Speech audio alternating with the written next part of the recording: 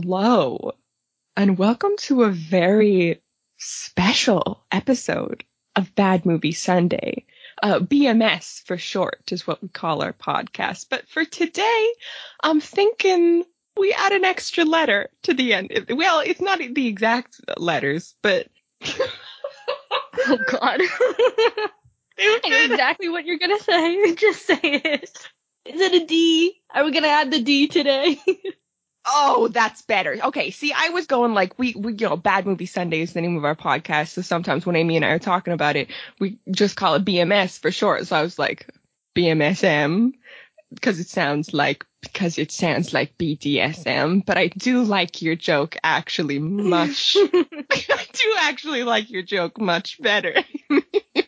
Today we're adding that D, BDSM, BDMS, close enough. It's some sort of string of letters. And you might be wondering why. Why is today's podcast turning into a BDSM podcast? Well, today is, as Ashley said, a very special but also a very sensual episode because this is episode 69. Nice. And we couldn't resist doing a little something to celebrate the occasion. And how are we going to do that? Well, if you read the title, you'll know exactly how with 50 Shades of Grey. Yeah, we had a whole lineup of movies for November that we could have our pick of. We had some already in the works that we were going to do. And then we realized this was episode 69 and we were like, damn, we gotta change our whole schedule around. We gotta do something special for this episode. We only get one 69th episode, so we can't waste it. And, this is our fun season. And no matter how we feel about this movie was a little bit fun in the way Twilight is fun or any other so bad it's kind of funny movie is. But yeah, episode 69, the real question is, will they 69? Well, that is the question, and we will give you the answer by the end of this, but you're probably going to be a little disappointed, frankly. Yeah, a little disappointed. We really wanted to end November with a bang, literally. Oh my God, you know what I just realized? It's No Nut November.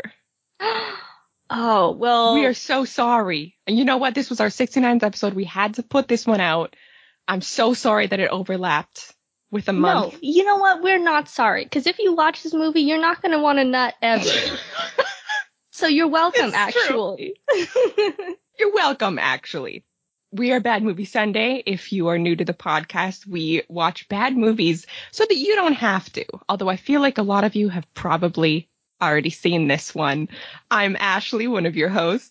I'm Amy, your other host. And we have a lot, surprisingly a lot to get into with this movie. So I feel like we should kind of move it forward for this one. Amy texted me a couple days, after we sort of said we were going to do this one. And she was like, I wrote like a bajillion pages of notes for this movie. And I was like, for this movie, what could possibly happen in this movie? And then I watched it and oh my God, there's so much to talk about. So I think we should get right into it. You know what? I think the people need a little foreplay, a little teaser. So before we get into the movie, I do have a few 50 Shades book quotes that weren't in the movie, but are kind of on the same level as the dialogue in the movie. And it's pretty unfortunate that they weren't in the movie because I feel like they would have fit in perfectly. It's so... You know the show Riverdale? I know you watch it, but... No! The dialogue in this movie is, and I haven't seen it, so Ashley, you tell me if this is right, but I feel like the dialogue in this movie is on par with Riverdale dialogue. You are right on the money there. Yup. For those of you that don't know, which I feel like all of you know, this was originally a Twilight fan fiction, which was then turned into a full published book, and that's what this movie is based on, is that book. Now, I usually, if we're watching a movie that's based on a book, I like to read the book first. I'm a book kind of gal. I like to read the book first, get a little context for what's going on in the movie. This was one time where I did not feel the need to read the source material first. If anyone out there is questioning why, well, I'll tell you.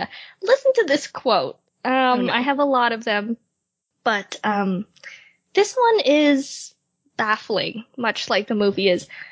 The quote is this: "Put the chicken in the fridge." Sorry, what? It's not over yet. Put the chicken in the fridge. This is not a sentence I had ever expected to hear from Christian, and only he can make it sound hot. Really hot. What? Was that the whole sentence he said to her? That was the whole sentence. He said, "Put the chicken in the fridge," and she was, horned up. She wanted his chicken in her fridge. You know what I'm saying? Another quote. "I must be the color of the Communist Manifesto." We're gonna back all the way up with that one. Does she mean red? I think she means red, but Like I she imagine... was blushing, she was red? Yeah. Why? I feel like the first thing I would go to be like, oh, I was blushing, I'm so red right now, would be like, I feel like the color of like a tomato or an apple, those are like, you could do some euphemisms with those. They're like round and squishy or whatever. The Communist Manifesto, not particularly something I would associate. I would not like think of. I don't think I'd be kind of like in the moment and be like, damn, you know what I'm picturing right now? That good old book. That good little red book. Anastasia Steele, you gotta get your metaphors better than that one. She's supposed to be an English lit major, and she's supposed to be up and at 'em with all her book references. Now, this one, the elevator whisks me with terminal velocity to the 20th floor. Beam me up, Scotty. We are going at warp speed in this elevator. Terminal velocity. Wow. Okay, listen to this one. "Ah," I cry as I feel a weird pinching sensation deep inside me as he rips through my virginity. Oh, no. Take it back. Take it back. Please don't rip. Please don't rip anything, sir. Hey, things should not be ripped. No. That's not how I would describe it. There's no virginity to be ripped, but also things should not be ripped during the act, virgin or not. And now, let me get this dialogue. "I like your kinky fuckery," I whisper. Goosey? Sorry, Goosey? Oh, sorry, let me whisper it. "I like your kinky fuckery." No, I'm sorry, that's worse. No, I'm sorry. I thought for a minute, maybe we could, sometimes movies get a bit sort of tedious, there's a lot of bad movie podcasts out there. Or maybe we should like transition to ASMR at some point. No, that fantasy has been whisked out the window by just now.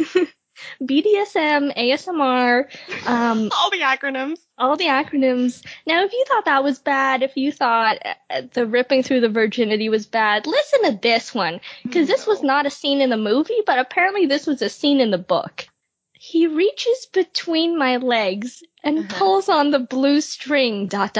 What? Exclamation point. And ... gently pulls my tampon out and tosses it into the nearby toilet. Holy fuck, sweet mother of all ... Jeez." I love that she just ends it with the jeez. Jeez. Damn. Oh, heck. God damn. What? A lot of care that's got to go into pulling a tampon out. You can't just like starting a lawnmower, just pull it out and throw. And there's gonna be a little blood there. There's gonna be a little blood coming out too.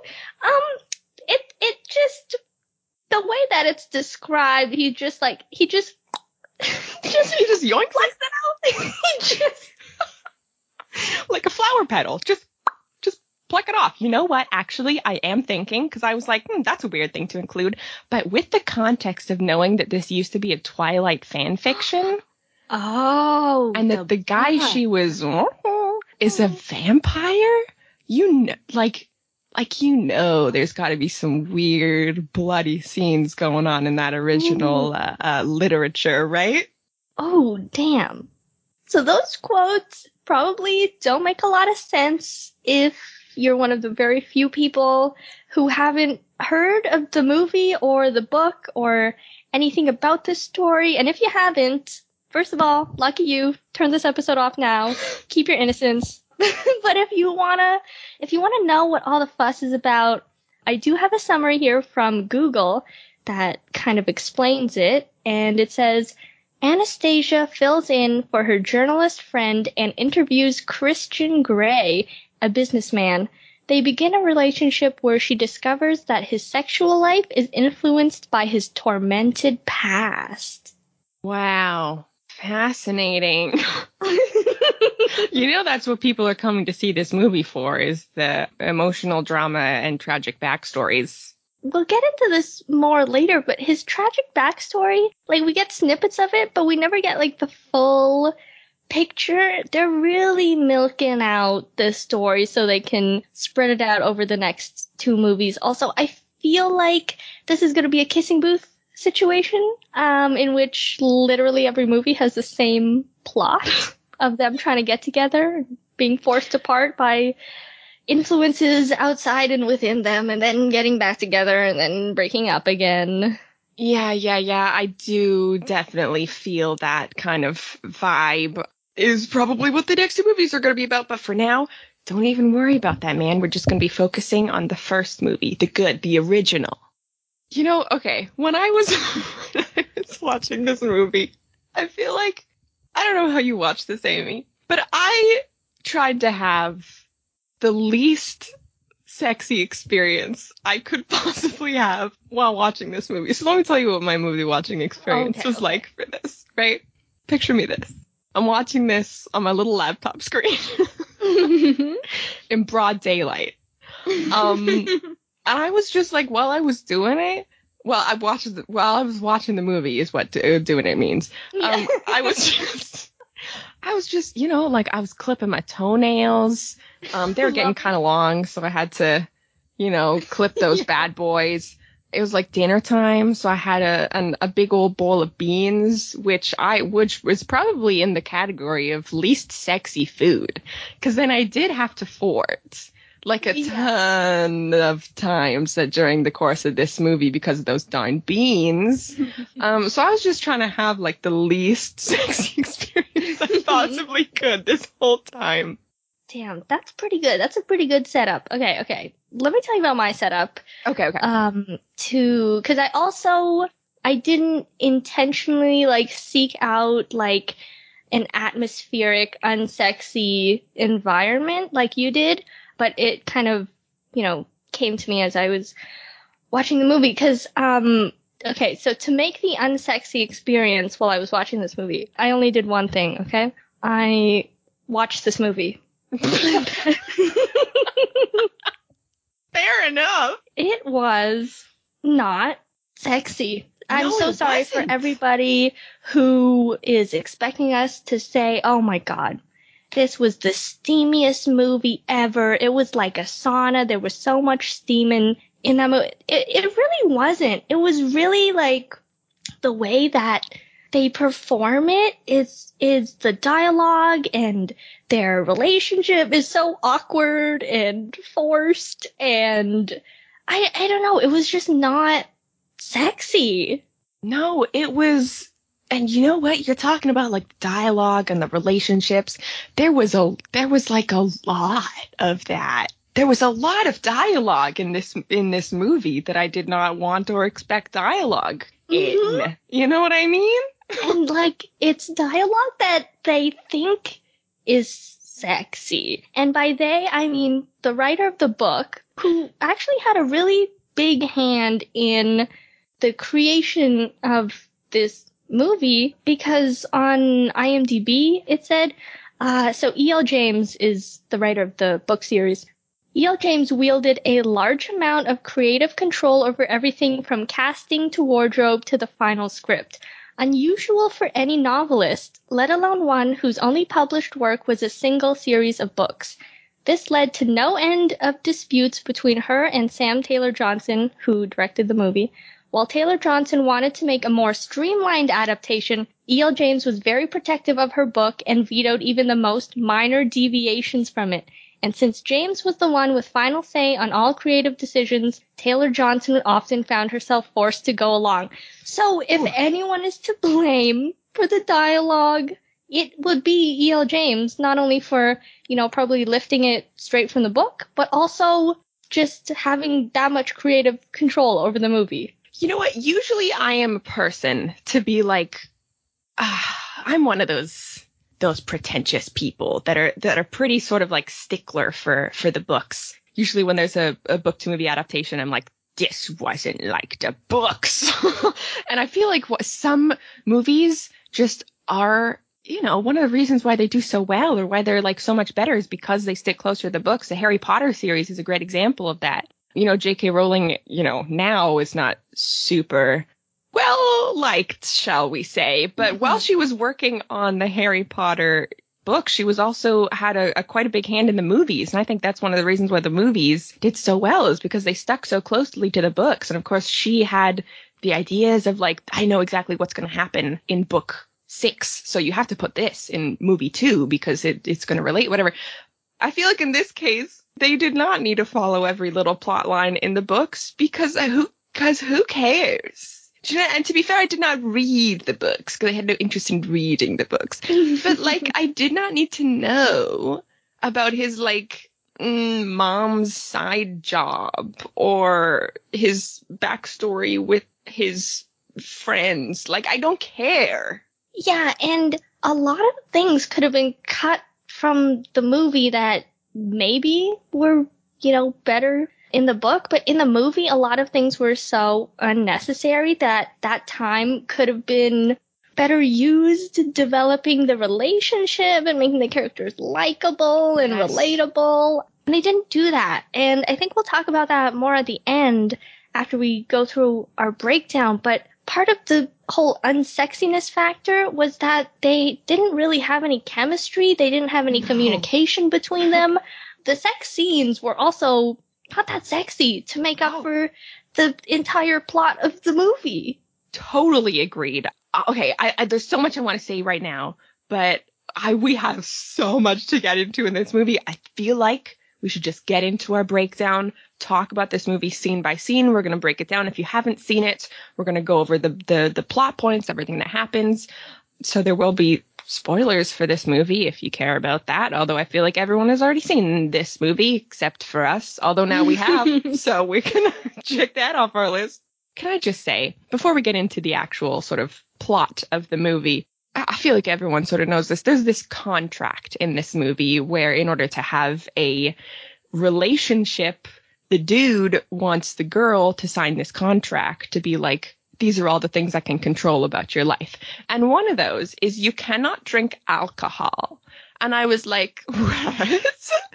He wants to control that she cannot drink alcohol, and I strongly disagree with that point. So, to rectify that situation, we have a little bit of a drinking game for you listeners that you can drink as much alcohol as you want to drink along to this movie, because we have a specialty drink and a couple points to a game that kind of come up a lot in this movie to get you hammered so that you can get through this movie. Because I feel like this would have been a lot more fun if I had not been sober. Yeah, and another point on the contract is that he gets to control what she eats. And if that was part of any contract, I would have been like, bitch, bye. Because if Taco Bell is not on that list, forget about it. So why don't you get some Taco Bell, Uber Eats your favorite food, and make this drink? Because the movie ain't so good, but this drink might get you through it. So the drink that we have today is the Red Room. And the Red Room in this movie, you might have known by a different name. It's also called the Playroom, but the drink name is the Red Room. And I'm getting this recipe from pastemagazine.com.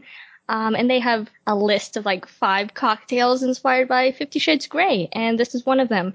And what you're going to need are 4 ounces of tea and honey strawberry acai tea, 1 ounce of Tantillo jalapeno tequila, Altaneve Prosecco, mint, and strawberries. And all of the recipes on this list have aphrodisiacs in the recipe, and the aphrodisiacs in those ingredients are the mint and the strawberries. Who knew? So what you gotta do is muddle the mint and strawberries in a shaker, add the Lipton tea and honey iced tea, tequila and ice in a shaker, strain into a glass, and top with Altini Prosecco and serve. And if you're going to make that, or whether you're going to have anything, you can order in. Honestly, we're not going to control your life like the absolute psycho that is the main male lead in this movie. You can take a drink every time these specific things happen in the movie. Amy and I have a couple points each. We're going to go back and forth. I think we're going to start with a fairly easy one. I'm sure that we both have this on our lists every time there's a sex scene. Number 1. This one you might not expect every time someone goes into an elevator. Oh, okay. I have every time Anna, the main lead girl, bites her lip. Oh, that's a good one. I have every time she cries. Which is a lot. Which says a lot about the relationship in this movie. Every time Christian startles Anna. Okay. He is, again, this is based on Twilight. He is very vampiric. He just appears places. My last one is every time Anna clears her throat. Okay. Fair. My last one is every time Christian buys Anna a gift. Okay. Nice. You are going to get wasted, though. So maybe pick a few of those. I don't know if doing all of them is going to kill you or not. So... You know what? I would say do all of them because what are you gonna, this movie is not fun this movie will not be fun if you don't do at least a couple. I will say, I thought this movie was kind of fun in like the first half hour because it was so bad that it was kind of funny, like Twilight or movies like that, where it's just kind of awkward funny. But then when they get into the contract stuff and the actual sex stuff, then I just got like angry at their relationship. Yeah, dude. Oh my God. Agreed. So this is your last chance to leave for spoilers if you want to watch this movie and figure out what happens to yourself. Whoa, to yourself. Maybe. Who knows? I don't know what you're up to watching this movie. For yourself. In the meantime, we're going to get into it, break down this movie scene by scene, starting now. So, our big male, well, maybe more ways than one. We don't know. There's no full frontal, so we will never find out. Our male lead, Christian Grey, is this big CEO of generic corporate company. And our female lead, Anastasia Steele, which, oh my God, is the most Wattpad name I have ever heard in my life, is an English lit student who needs to go interview him because her journalism friend doesn't want to do it, I guess. So she needs to fill in for her. And of course, he's this like super suave, attractive, confident guy. And she's, you know, shy, nerdy, clumsy. So obviously she has a huge thing for him immediately. Oh, yeah. And she's also a virgin, which we learn later on. Cool. So she's going to his office, which his company is named after him. It's called Grey, and everything is in that color palette. Everything is gray. His assistants all dress in shades of gray, 50 shades of gray. To be exact. To be exact. And this is one of the scenes that is just so awkward that it was kind of funny. Because as Christian's, or one of Christian's assistants, is leading Anna into his office so she can interview him, Anna just walks right through the open doorway and trips over nothing, which is so, again, just the most Wattpad thing I've ever read. Oh my God, I'm so clumsy, Christian Grey. And he's just kind of looking at her like, wow, I'm so into that. Like, she's the one. I know. I was watching the first, this is very, the first couple scenes of this movie. You know, it starts off, she's, talking to her roommate about having to go fill in to her, and I was like, wow, you know what?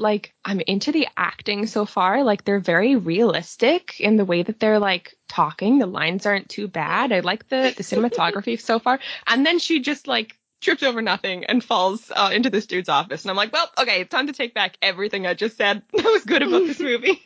So then she's interviewing Christian Grey with this list of questions that her roommate printed out for her. And by the way, during this whole scene, they get through maybe 2 or 3 questions out of what I imagine is much more than that. So she's just talking about nothing and not really asking questions, and he's not really answering the questions. And eventually he's like, do you have any actual questions for me? And Anna's like, you gay? Christian Gay? She looked over Christian Grey, more like Christian Gay. She looked over the whole list of questions, and she's like, what is the most hard-hitting question that my journalist roommate would want answered for sure? Okay. Are you gay? And he's just like, no? And she's like, okay. That's what I'm talking about. And it's so awkward. It's the word. You know what? I gotta give it to Dakota Johnson. She does a good job of playing shy awkward girl, because this was a very awkward scene and movie to watch. Yeah. Dakota Johnson, out of the 2 leads, I think she did a fantastic job with what she was given. So much better. Agreed. And Jamie Dornan, the way that he says things, I don't know why.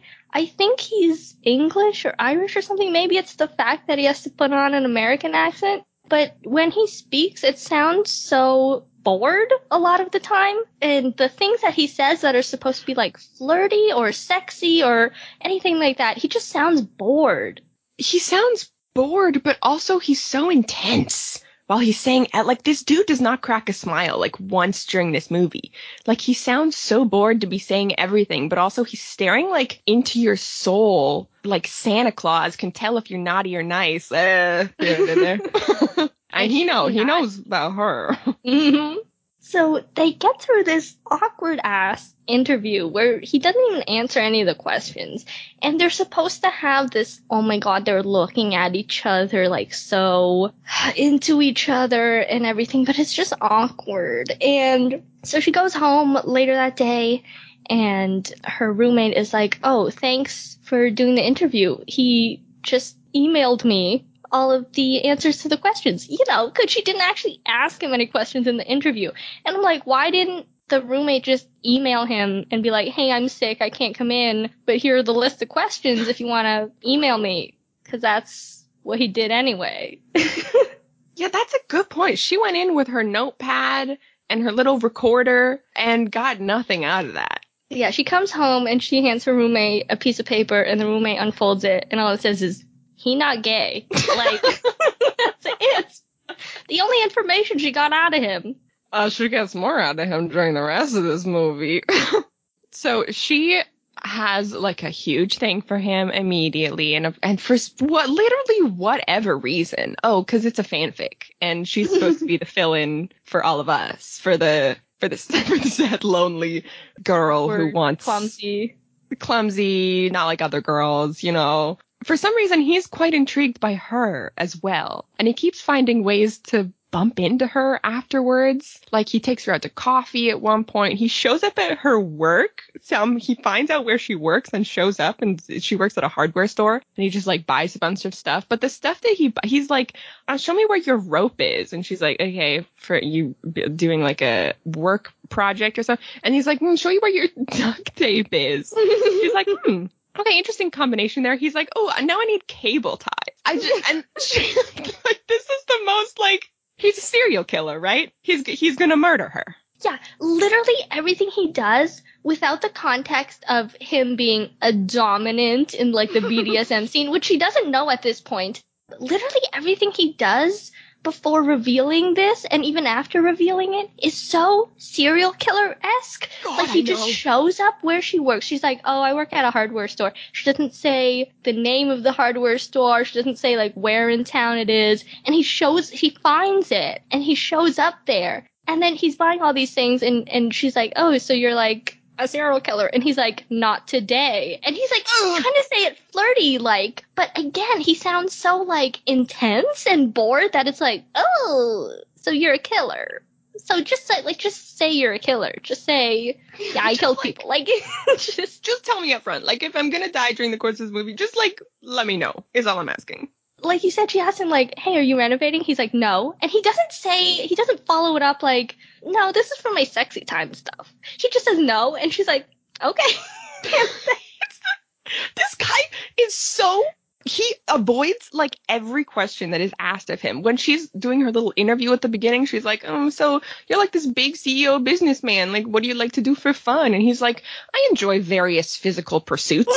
Like, what is that? Murdering people? I like basketball. Like, that's so vague.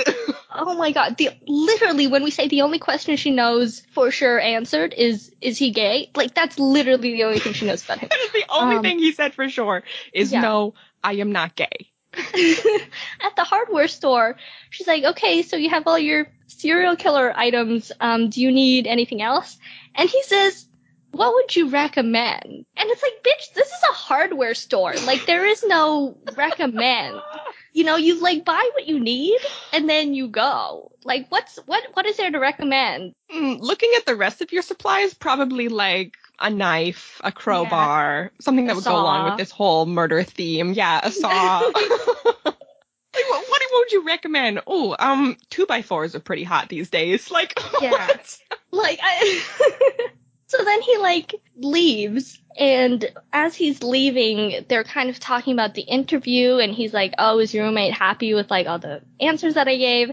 And Anna's like, yeah, she just can't find a picture of you for some reason. Just, like, they're not on the internet, I guess. And he's like, well, why don't I just have, like, a little photo shoot for her article?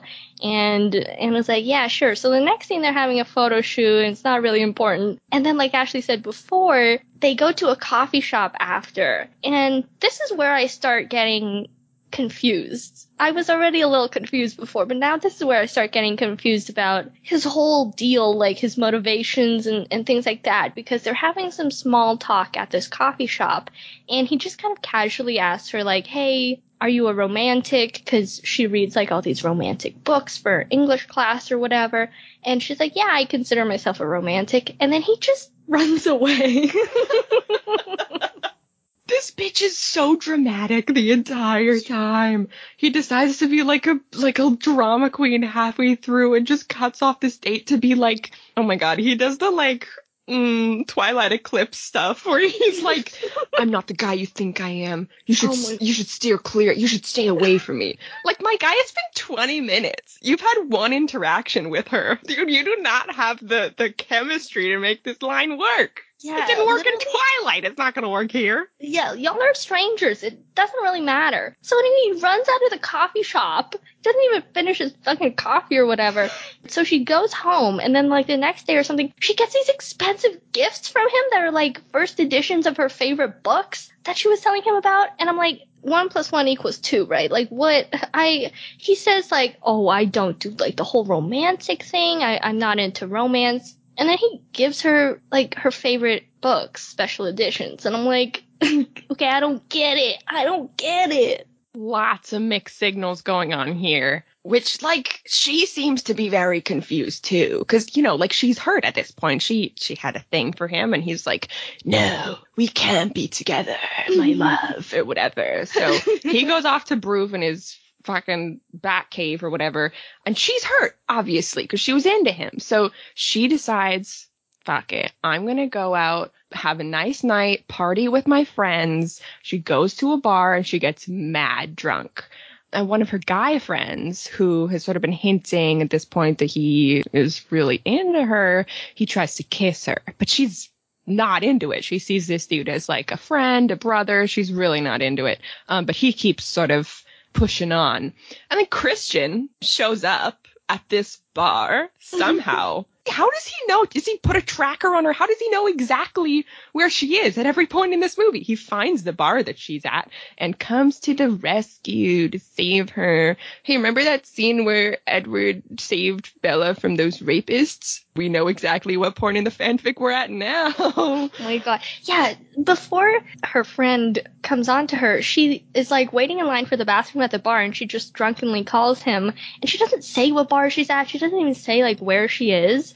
And also, like, she has a flip phone this whole movie. So, like, it's not like some high-tech find my phone type gadgetry going on. She literally has a flip phone. Can you do that? I don't know. Can he find her phone? I don't know. So the whole time, again, he's got those stalker vibes. He's got those serial killer vibes. And then he's so dramatic. Like, the friend is being like, Anna, I've been trying to say this for a long time, but I'm really into you. And he's trying to kiss her. And Anna's like, no thanks. That's fine. You keep that to yourself. And Christian runs in, pushes the guy to like the ground or something. And he's like, she said no. And I'm like, can you calm down? You could just like casually pull him away. You don't have to make a scene in the bar and like, draw attention to all of y'all. Like, you could have handled this a little better. This guy keeps doing the most unnecessary things this whole movie. Because then, of course, she's like super drunk at this point. So he takes her back to his place. Not like that. Not yet. And, she's in her like party bar clothes or whatever. So then he takes her back to his place. She falls asleep. She like passes out on the bed. And then she wakes up the next day and she's in different clothes. And she's like, hey, why am I in different, like, why am I in pajamas right now? Did you undress me? And he's like, I had no choice. And it's like, well, I feel like you did though. Yeah. And then we see his fancy-ass hotel room, because, again, he's, like, the CEO of this company. And she's like, did you sleep, like, in the bed beside me? And he's like, yeah, I did. And then while he's saying this, he's sitting on, like, the most soft, plush-looking couch in his hotel room, like, right in the literally the same room. And also, at this point, she vomited last night, and he had to get her new clothes because there was vomit all over, and you would think that she still kind of smells like vomit a little bit. And he was like, should I sleep in this comfy couch, or should I sleep beside the vomit-encrusted girl that I dragged into my hotel room for some reason?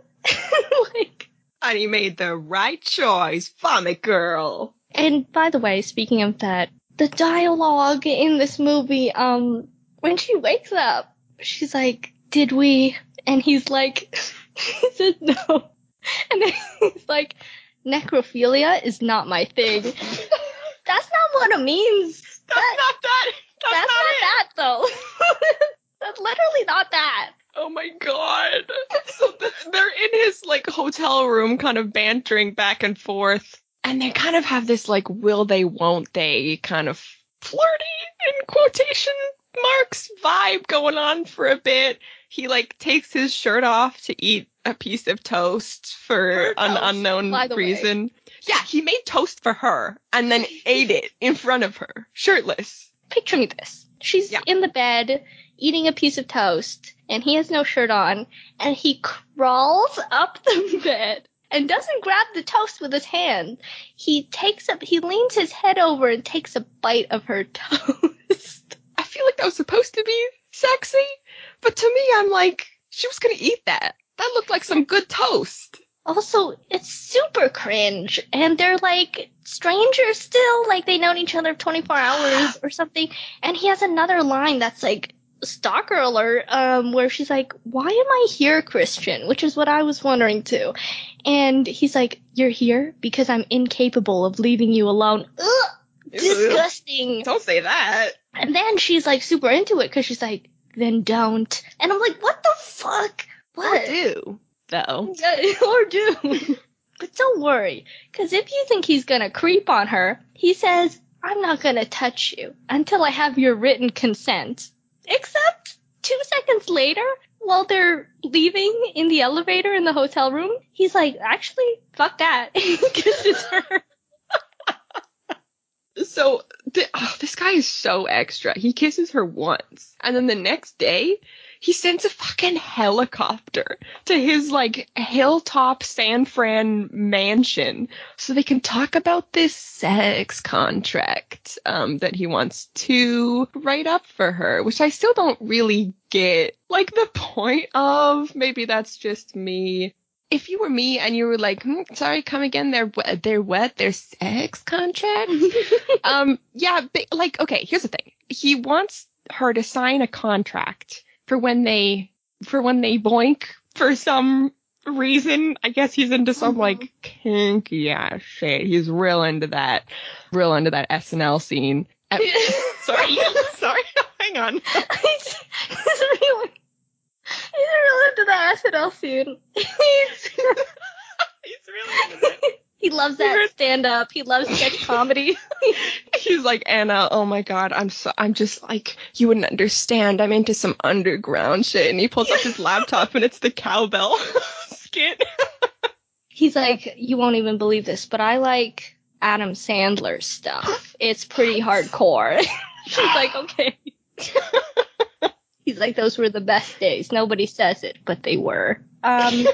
He's into the S&M scene, is what I meant to say. But I feel like being into the SNL scene would have probably been a funnier movie.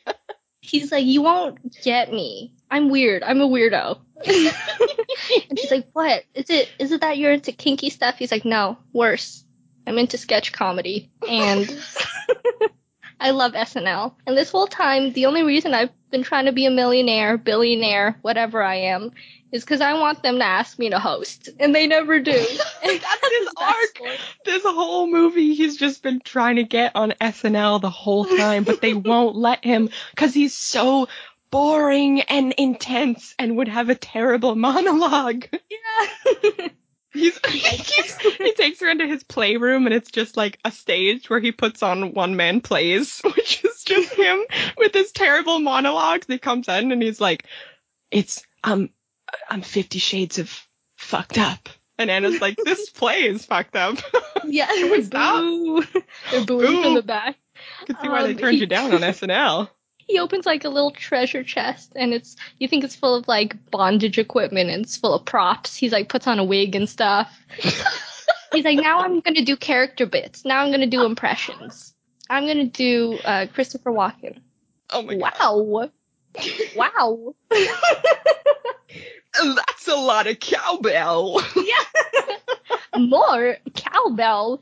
She's like, this sucks. He's like, this is why I never let anyone into my life. Nobody understands me. Yeah, S&M is what I meant to say, like BDSM kind of vibe is what he's into. And he has this playroom, quote unquote, or red room or whatever, which is where he keeps all his toys, his little playthings, and he shows her around and she's like, ooh, I don't know about that. Before the scene, this is also the scene where the iconic line comes up. He's like, my playroom, and he's showing it to her, and she's like your Xbox and stuff? Again, iconic. But before this scene, before he shows her the playroom, at no point in the movie did he, like, ask her, like, hey, so are you, like, into BDSM or he just, like, shows her a room he doesn't explain either. He's like, he's not like, oh, this is for my sex stuff. He just shows her a room full of whips and handcuffs and, like, a shelf of what looks like giant Harry Potter wands. He's like, this is my BDSM side, and this is when I went to Universal Studios and I got all these Harry Potter. And at no point does he explain anything, so she's just like, what the fuck? There's, like, whips and riding crops and stuff. It would be so much better if she just, like, didn't get what was going on, didn't get the memo. She's like, oh, you a thespian? Are you, like, is that what that means? You a horse boy? Where's your stables? It's weird that this is, like, on the 8th floor. It's so far away from your stables. Yeah. So he's showing her all of this stuff that he has, and I don't know if he's trying to explain what it's for, because he doesn't really do that.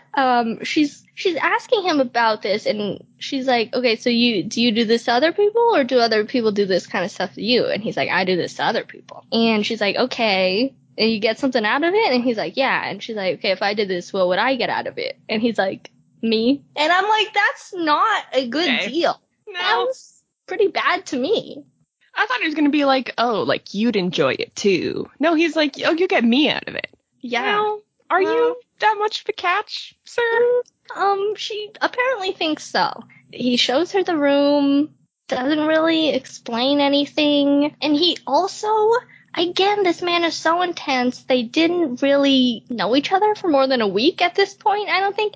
And he's like, so part of my sex contract that you have to sign for some reason is that you have to stay at my place and basically move in from Friday to Sunday. And she's like, why? And he's like, I don't really know, but you have to do that. And she's like, okay, can we sleep in the same bed? And he's like, no. And she's like, can we go on dates? And he's like, no. And she's like, I don't really know if I want to do that because it sounds pretty bad to me. And he's like, keep an open mind, Anna. God, you don't understand me. So yeah, and he also wants her to sign this NDA because he's like, can't leak this to the public or something. Again, like 2 seconds later, he's like, actually, you don't have to do that. And they have sex. And he rips through her virginity.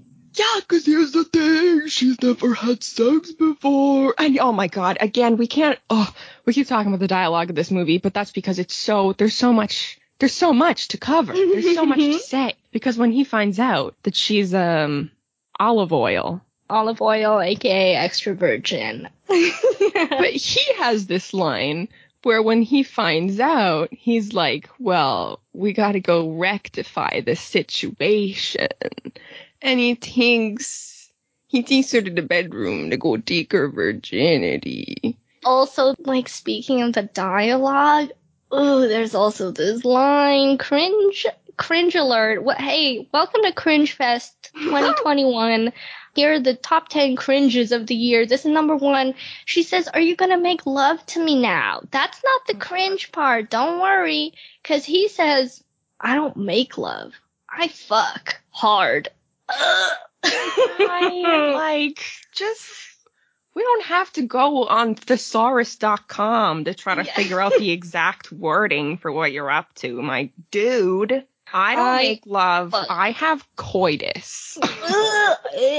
Hey, welcome back to Cringe Fest 2021. We have actually made an amendment to number 1 cringe, and it was actually that, so thank you. Glad I could contribute. Yeah. So the next morning, they wake up and they're like, what are we going to do now? And Christian's like, I know exactly what we're going to do now. But they're cut off because his mom comes over. Ooh, bad timing. His mom comes over. And she's like super surprised and kind of pleased to see him with Anna. Because apparently, even though Christian sleeps around a lot, he's never had them like stay over or meet his mom before. So his mom is like, really happy that he's got like a proper sort of girlfriend now, and he invites her over, and she invites her over to a dinner later on with the whole Gray family. And I just gotta mention one point that contributes so much to his creep factor. When his mom comes in, he's not like, hey mom, what's going on? Hey mom, how you doing? He's like, mother. Ugh. Okay. Sorry, serial killer vibe alert again. Any person that calls their mom mother in the way that he does, automatic creep. I call my dad father, but in like a jokey way, and not in a serious like hello father. More in like Oh my God. Also, talking about serial killer vibes. Anna's like, I have like work now. I should probably go home. And he's like, okay, cool. So he is like driving her home. And then he decides, like, for what reason? He decides to stop in the middle of the woods to take her on a walk. That is strike 2 for serial killer watch in this movie. She's like, I know what you are. He's like, say it. She's like, kinky. No, he's like, say it. She's like, serial killer. He's like, what? How did you figure it out? But he takes her to the middle of the woods. She's like, I'm about to get killed. And he tells her his whole backstory, which doesn't really get addressed in the movie. He just says it, and then they kind of move on. And I'm like, hang on, hold up a sec. What the fuck? Anyway, his backstory is that one of his mom's friends, without his mom knowing, one of his mom's friends, like, seduced him at age 15 and, like, took advantage of him and made him her sex slave for 6 years while he was 15 to 21. Very bad. Soup's creepy. Someone call Arnold Schwarzenegger, because there's a lot of predators in this movie. Yeah. Yeah, and then he just like says it, and Anna's like, "Are you okay?" And he's like, "Oh yeah, I still talk to her, and we're friends." And then they just like move on, and I'm like, hold on a second, there's a lot to unpack here. Gotta get my notebook out, gotta get the box of tissues out, because we gotta go to therapy, my guy. Like, what's going on here? Yeah, they, which first of all, so much, like way too much of this movie is just like talking and backstory, and I do not care. But man, they just really glossed over that part, huh? Yeah, and then later on in the movie, he reveals like part 2 of his backstory, and same deal. It's glossed over, and we'll say it now because it's not really in an important scene that he says the next part of his backstory. He literally tells her while she's sleeping at some point, so she doesn't even hear this part. But he was like, the mom that Anna met that, walked in on them boinking, that's actually his adopted mom. He was adopted when he was like 4 or 6 or like super young, because his real mom was like a crack addict and a prostitute. And he's like, anyway, and I'm like, the what? Anyway, sir. And then later Anna's like, hey, why are you like that? And he's like, I had a rough start in life. That's all you need to know. And I'm like, nah, I think I need to know a little more than that, actually. Yeah, you were asking kind of a lot of this poor girl, and you were giving her nada in return. Mm-hmm. So that was their time in the woods. Oh my god, yeah, she didn't get murdered, which is, always cool. But he also, like, I don't know. It's, like, really weird and manipulative that the way they, like, set this whole thing up. Because he, like, spews his sad backstory to her. And it feels like he kind of, like, uses his sob story to be like, please sign my contract. Because in the next scene, he's like, have you thought about the contract yet? And she's like, okay. So she looks up images of the kind of stuff he wants her to do. And she's way not into it. So she's like, bye. He's like, have you thought about the contract yet? And she's like, yeah, I thought about it. We're done. Nice knowing ya. Yeah. And then he's like, nice knowing ya. She sent him that in an email. And of course he just shows up at her door, except not even at her door, like her bedroom door, because he's already in the house. Killer alert. This is strike 3. We've been watching this movie for like half an hour, and we're already strike 3, my guy. You are out in terms of the serial killer vibes in this movie. He broke into her house to boink her. Cool. Mm-hmm. Love it. Yeah, I don't get the contract, because in the first half of the movie, whenever he brings up the contract, 2 seconds later, he's like, never mind, actually, because I want to have sex with you right now. And then in the second half of the movie, literally every 5 seconds, he's like, have you thought about the contract? What about the contract? Are you going to sign the contract? And she's so badgered into it and so worn down by his asking that she's eventually like, yeah, I guess so, so you'll shut the fuck up. Which isn't like the best answer for like a sex bondage contract that you want. Like, it's not that enthusiastic. Which also, like, they do kind of a lot of this stuff. Like, they do a lot of stuff without her having signed the contract. Like, what was the point of this contract if he's just going to be like, actually, we'll just do all this stuff anyway? Literally. And then there's this whole, like, pointless scene where she goes to his fucking work office building where he conducts his business so that they can negotiate their sex contract. And it's this room that is, the lights are off, in this building, in this room, where they're negotiating the sex contract during work hours. And the lights are off and there's this weird, like, red glow, serial killer vibes. It's so weird. Imagine you're like Elon Musk's intern and you're trying to design the next spaceship for him to go to the moon or something. But like in the next room, all you can hear is him talking about his kinks and things. Like, what the fuck? Yeah, oh my God.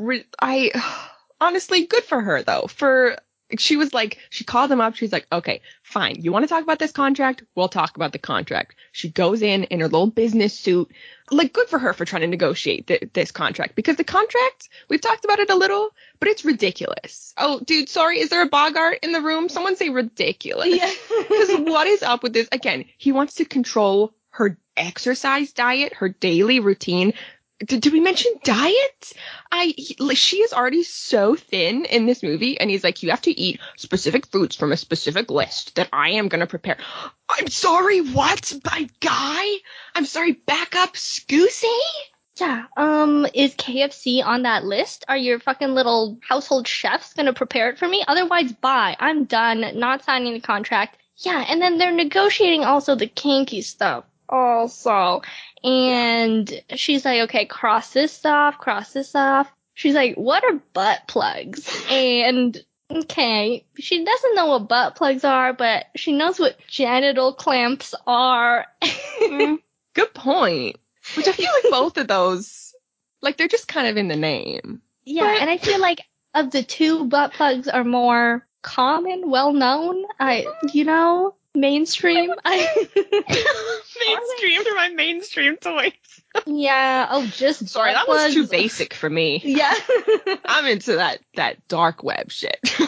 So while they're having their little negotiation, and she's telling him what to cross off and whatever, this fucking Sherlock ass bitch is straight up deducing her. He's like, I can tell that you're horny. By the way you're pressing your legs together and the way you're breathing. Like, okay. Okay, Sherlock. While they're negotiating their contract, she's like, cross this off, whatever.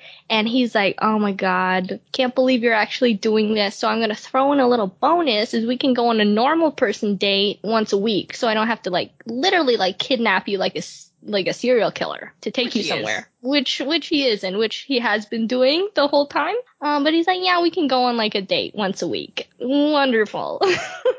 Then once their contract is fully negotiated, she hasn't signed it yet, to be fair, because he's got to make all those changes and reprint a new one. There's a lot of corporate stuff, boring corporate contract business stuff in this movie for some reason. So finally, after an hour and a half of backstories and negotiations, he takes her into his red room, playroom, and he's like, we're actually gonna get to do some shit here, finally. Now, this is such a good scene, specifically only because of that one My Brother and Me episode where they talk about 50 Shades of Grey, because I did not notice this watching the movie. Well, I mean, I only noticed it because of my Bim Bam, but picture me this. He's got this room, right? It's red, it's velvet, there's a bed, there's some just kind of, whips and chains and the whole shebang, up on the wall. You can pick whatever, pick your poison. And he's like, okay, here's the plan. You're gonna strip down, wait for me to come back, all good. She's like, okay. She gets ready. He goes away. He comes back. He's changed out of his business suit and into jeans? Yeah.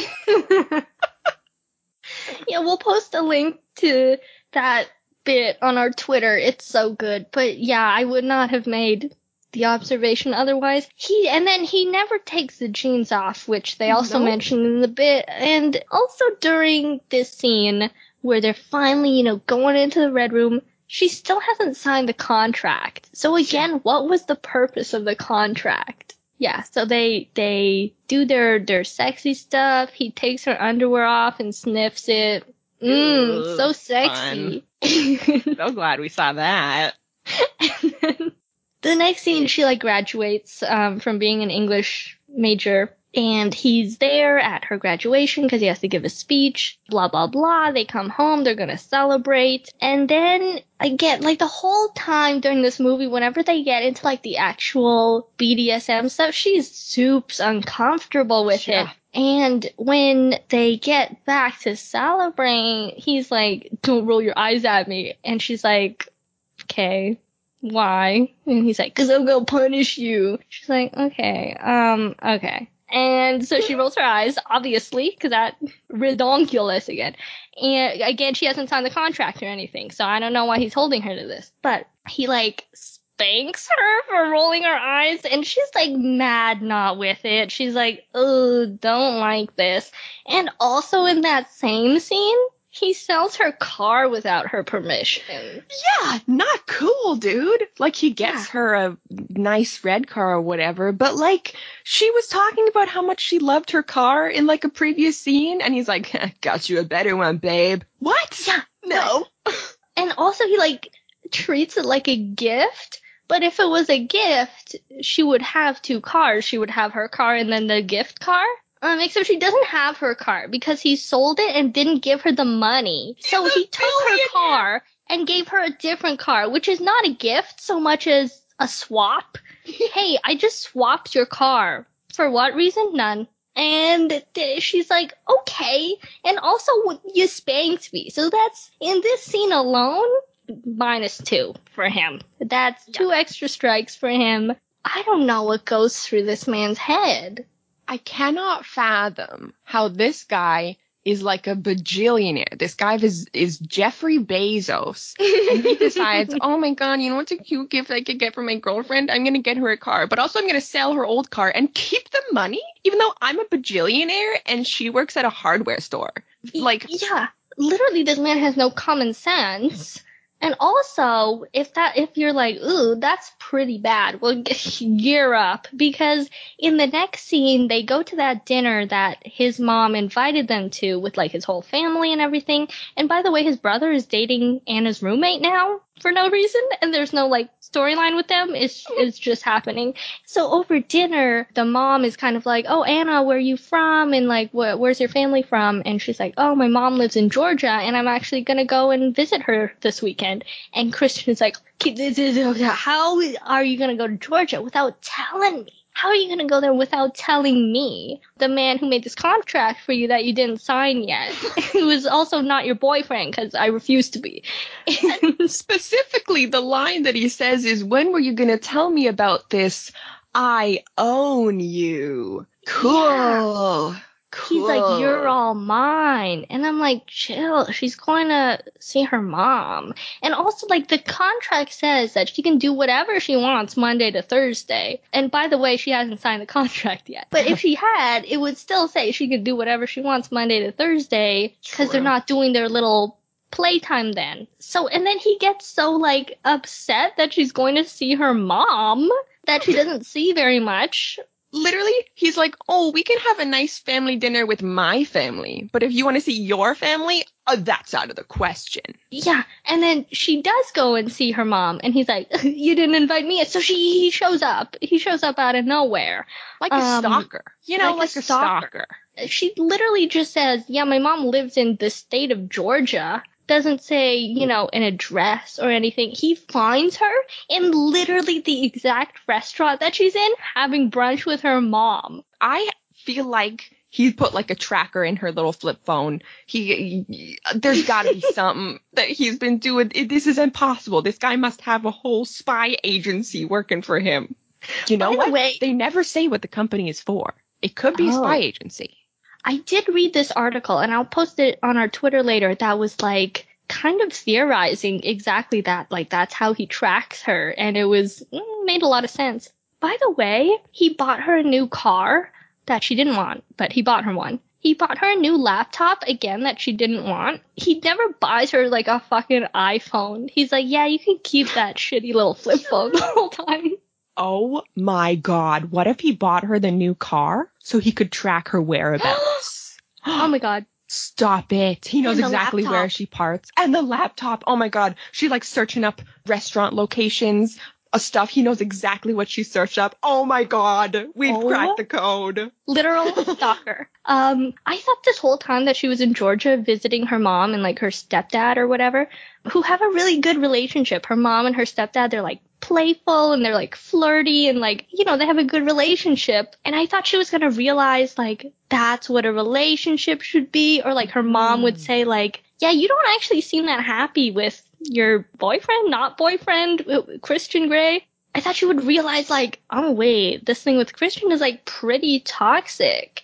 But it literally doesn't change anything.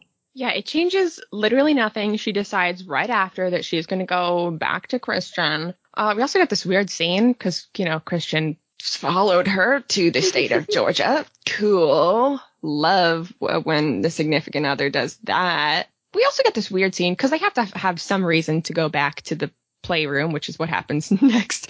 So he gets a phone call from who?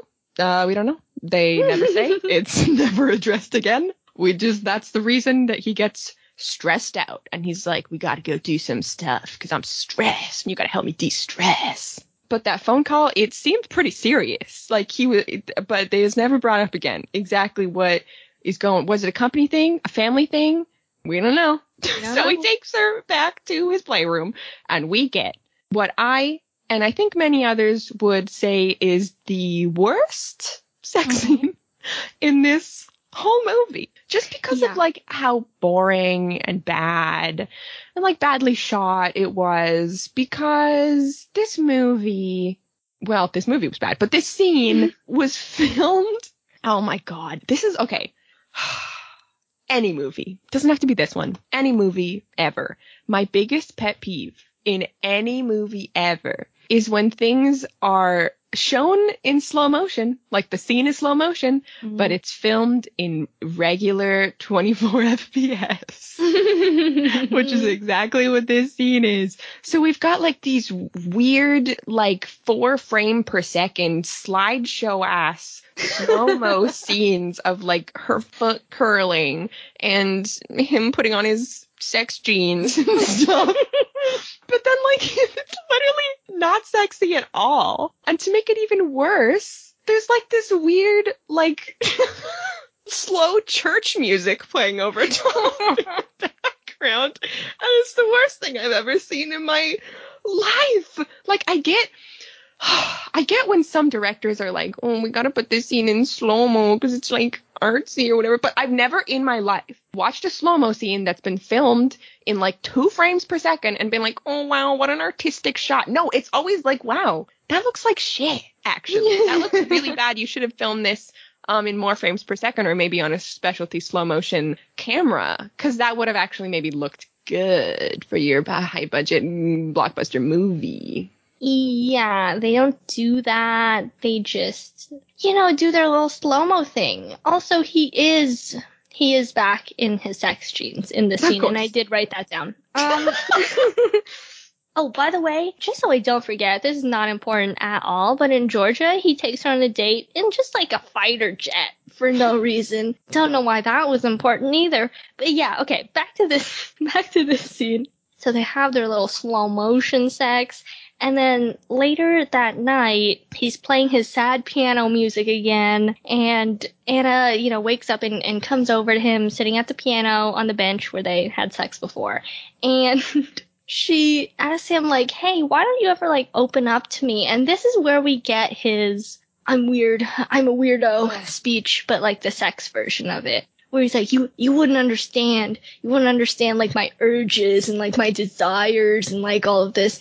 And she's like, okay, then literally, like, talk to me and explain it for me. Like, just, communicate with me and talk to me and explain it to me. And he's like, I can't do that because you wouldn't understand. Anyway, he kind of does. He's like, I need to punish people. And she's like, do you though? And he's like, yes. And she's like, ooh. Kind of a red flag, but okay. And he says again, hey, welcome back to Cringe Fest 2021. We back again. We got number 2 or, another high number up in here. He says, I'm 50 shades of fucked up. Wow. Fun. Damn. I feel like this movie should have been nominated. Is there a screenwriting Oscar? 'Cause damn. That was just profound. Hey, that's almost the name of this movie. Wow, it's deep. E.L. James, when she was rewriting this script or whatever she was doing, she was like, that's the one. And she closed her laptop for the day because she knew she couldn't top it. I think there should be a new Oscar category, which is one single piece of dialogue from the best movie of the year. Yes. Yeah. One-liners. Best one-liner. This would have won, obviously. Obviously, it would have. So he's talking to her about his sad little life or whatever. And he's like, and that's why you have to sign the contract, because, like, I'm just so sad and emo. And she's obviously, like, still kind of, if she's like, I don't really, like, get what this stupid contract is for. So, like you said, she's like, dude, just give it to me straight, okay? Just tell me, you know what, you've been kind of dancing around this topic for literally this whole movie. Just what is the worst thing, the absolute worst thing you could possibly do to me? And do that, and then we'll just know what the limit is, you know? So he takes her back into his little playroom, and you want to know what the worst? She was like, literally, your deepest, darkest desire, the absolute epitome, the worst thing you could probably do. He takes out a whip, and he whips her.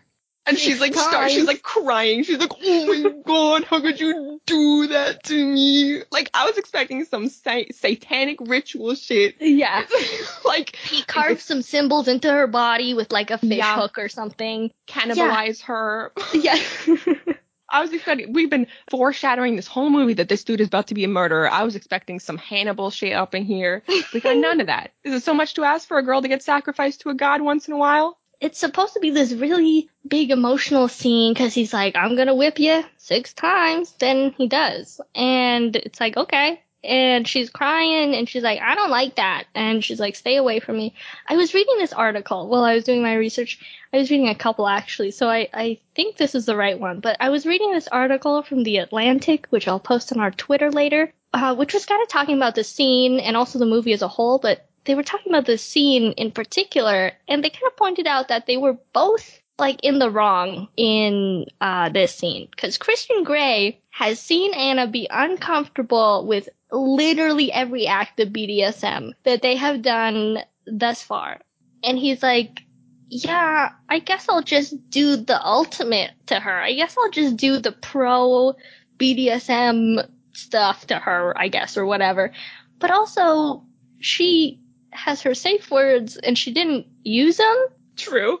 I don't know, maybe she was too stunned or too shocked to use them. I don't really know. This whole scene was kind of, they both were not communicating. Like the whole movie, they just don't communicate. And so I just like don't care about them. Oh my God, agreed.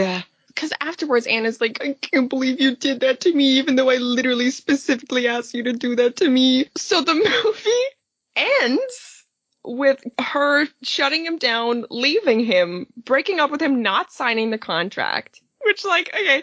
And then it randomly ends on, like, a montage of their quote-unquote best times together.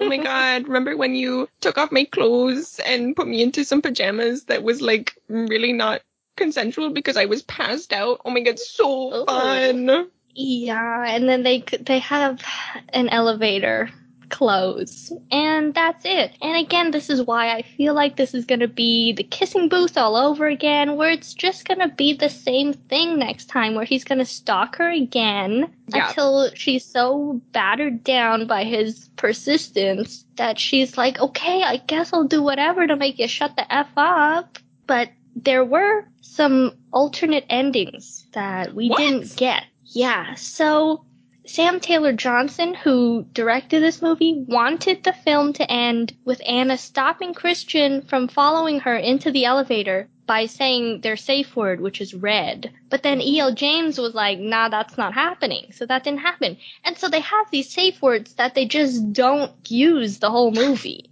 Yeah, oh my God, you're so right. You know what? They do this thing. And I feel like movies try to do this a lot, especially bad movies, is they try to use callbacks as like, look at us, we're being good at filmmaking. So in the beginning, when Anna, you know, is interviewing Christian or whatever, she is leaving on the elevator and then they just like say each other's names. He's like, Anna, and she's like, Christian. And that's how this movie ends. He's like, Anna, and she's like, Christian. And you're like, okay, well, that was awkward.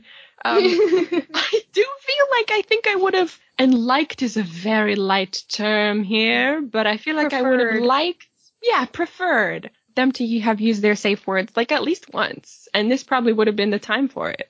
Yeah, because why bring it's like the contract, like why bring it up if you're not gonna use it? And okay, so that's that was one possible ending. And then another alternative ending had both Anna and Christian experience flashbacks. So Christian is jogging in the rain and Anna's sobbing her in her apartment. And Christian encounters a gift that Anna gave him with the note, "This reminded me of a happy time." Depressing. Their whole relationship is so depressing. But yeah, I think saying the safe word thing would have been the best ending. Do you know what, though? Like, it is kind of like a weird, and I know this is the first in a trilogy, it is kind of a weird way to end it, to just be like, they're not together. But here's the thing. I like that. Like, I'm kind of like, am into that they didn't end up together, because he sucked, and I did not want them. Just this whole movie, I was not rooting for them to end up together, because he was, like, manipulative and controlling and kind of, like, mean at times. And I was like, girl, you could do so much better. Okay, I get what you're saying, and I would have liked that, I guess, more than I did, if this was just like a one-off movie, if this wasn't like a whole series of movies, because, again, like the Kissing Booth, this introduces the same conflict for the second movie and the same thing. If they did end up in like a relationship after like this thing happened between them where she's finally like hit her limit, that kind of introduces the potential for him to be like, okay, I did something wrong. I gotta change a little. I gotta get some growth going on here. But now it's just like, oh, he's gonna stalk her again, and he's gonna try to woo her with these really creepy gestures, serial killer-esque gestures again. And I don't want that. But let's talk about our predictions for 50 Shades 2, because neither of us have read the book series, watched the rest of the series, so we have literally no idea. But let's get some predictions going.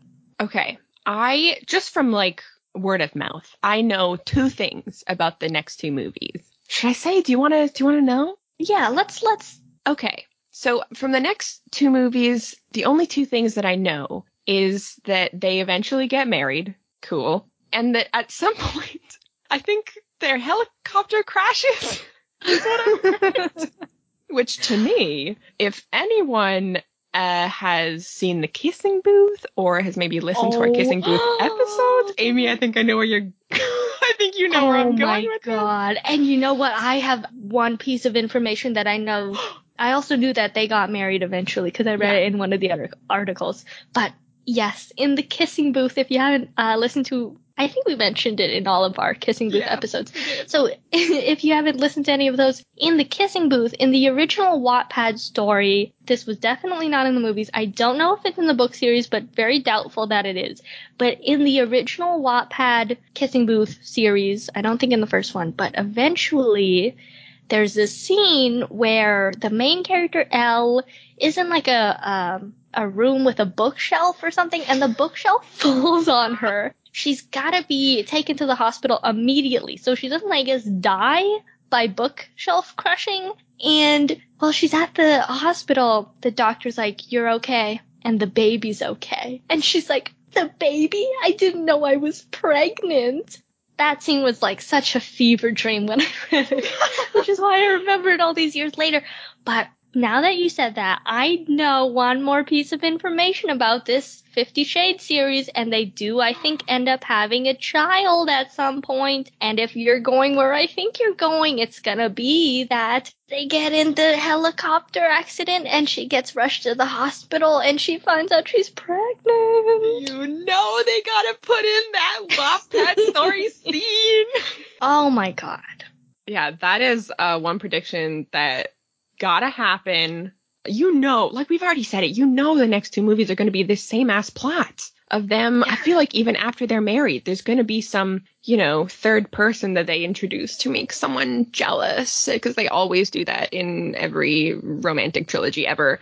Probably in the second one, I would guess, they're going to introduce some other one. They're both going to be pining after each other. And then they're going to introduce some third love interest. Maybe it'll be Christian's old Dom maybe comes back into the scene. That was one of my predictions too, is that the woman took advantage of him when he was a teenager is going to come back and it's going to unrattle him, or not unrattle him. He actually seems like pretty good friends with her, but it's going to like shake things up in their relationship or something. I don't know. I mean, that's like what I realistically predict will happen. But I feel like what I hope, and most likely will not, but what I hope will happen is that over the course of the next 2 movies, like Anna has to find some sense of like independence, right? Because this whole movie is about him controlling her, like literally her diet, her work, like every aspect of her life, her car, the things that she owns. Like she's gotta regain some sense of independence and not like control him, but like, you know what I mean? Like not be controlled so easily by this guy.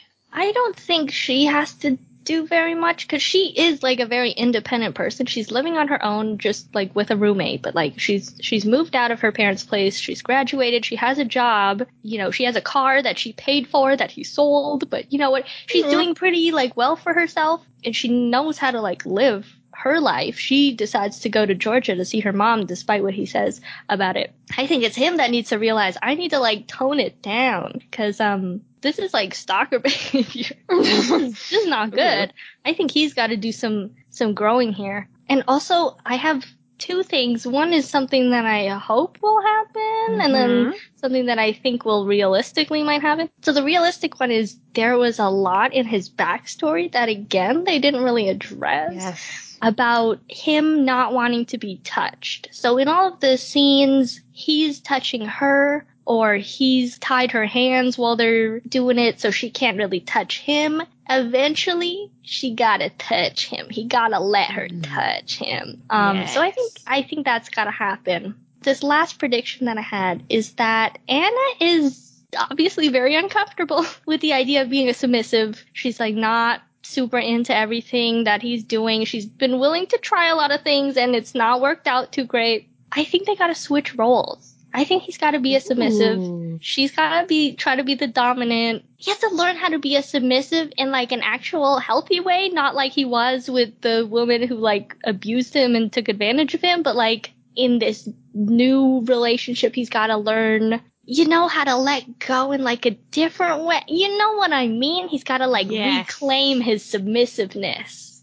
Yes, she can like help him overcome his trauma in a healthy, consensual way where he's not a minor, you know, being abused.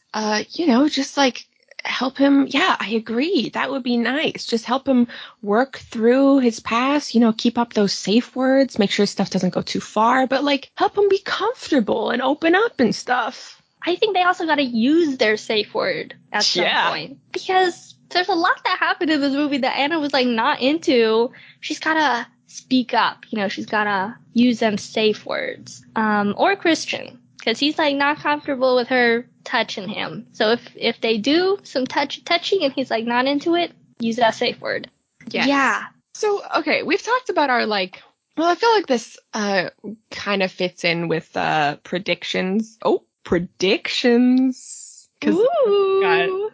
Put that D in BMS. Oh, going along the lines of predictions, which could kind of fit in with what we expect from the next movies. We do have a segment on this podcast where we say what we would change about this movie.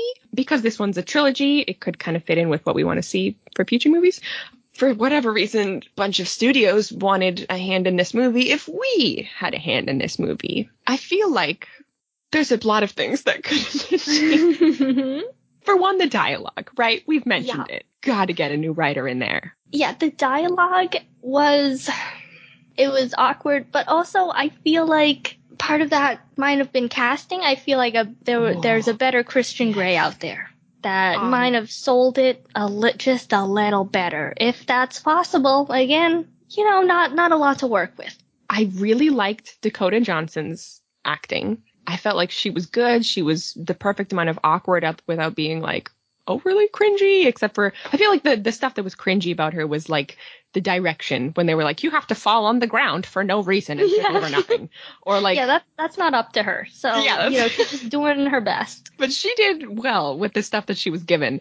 Christian, I don't know. He didn't do anything for me. He was boring and stiff and just like and not in the way we want in this movie. No. He was just like, dude, lighten up, man. He's like, you gotta sign my contract. I'm such a sad emo, and my mom was a crack addict. Like, crack a joke instead of some cocaine, maybe. If he said that in his SNL stand-up routine, I would have been like, hell yeah, dude. But he didn't. Yeah, he was trying to sound intense in a sexy way, but it just sounded intense in an awkward, bored way. Like he says like, yeah, I'd like to fuck you into the middle of next week. And it's like, okay, put some passion into it, you know? Can I ask you who you think would make a better Christian Grey? Ooh. Let's get some casting going on. Recast the next two movies. Okay, you know what? I actually found a list of potentials on Wikipedia. Now, is this fan casting potentials or people they were considering? No. This is people they were considering, but things, fell apart because of scheduling conflicts, or they were attached to other projects. Anyway, there's a whole bunch of people. So these are all people that they considered. E.L. James wanted Robert Pattinson. And people were like, that would be weird. So we're not going to do that. Hey, Robert, would you like to star in a fan fiction of that movie that everyone made fun of you for a lot of years? And that you hated yourself? He's probably like, no. Even if they did ask him, which I don't think they got to that part, he would probably be like, no. I feel like also, like, it's weird because they're writing about his character, but also because E.L. James probably wrote that fan fiction about the movie, right? Where you see the act. So she's basically writing fan fiction about Robert Pattinson, which is weird to star in a porno fan fiction about yourself. You know what I mean? Yeah. So she wanted Rob Pattinson and Kristen Stewart, no surprise there, to kind of reprise their roles from Twilight. People were like, that's not going to happen. There were some good creative people on that team who had a lick of common sense. They were like, no, that would be kind of weird. So that thankfully did not happen. I have a list for both the roles of Christian Grey and for Anastasia. So Anastasia was almost played by Elizabeth Olsen, Shailene Woodley, Felicity Jones, Emilia Clarke. They wanted her, but Emilia Clarke was like, no, I already done enough nudity in Game of Thrones. I don't want to be like the nudity girl. Good on her. Lucy Hale auditioned, and she was like, that was the most weird audition of my life. Oh my God. And then before Christian Grey, they also considered Ian Somerhalder, Chase Crawford. Charlie Hunnam was supposed to play, but he had scheduling conflicts. They wanted Ryan Gosling, Stephen Amell, who just like flat out said no.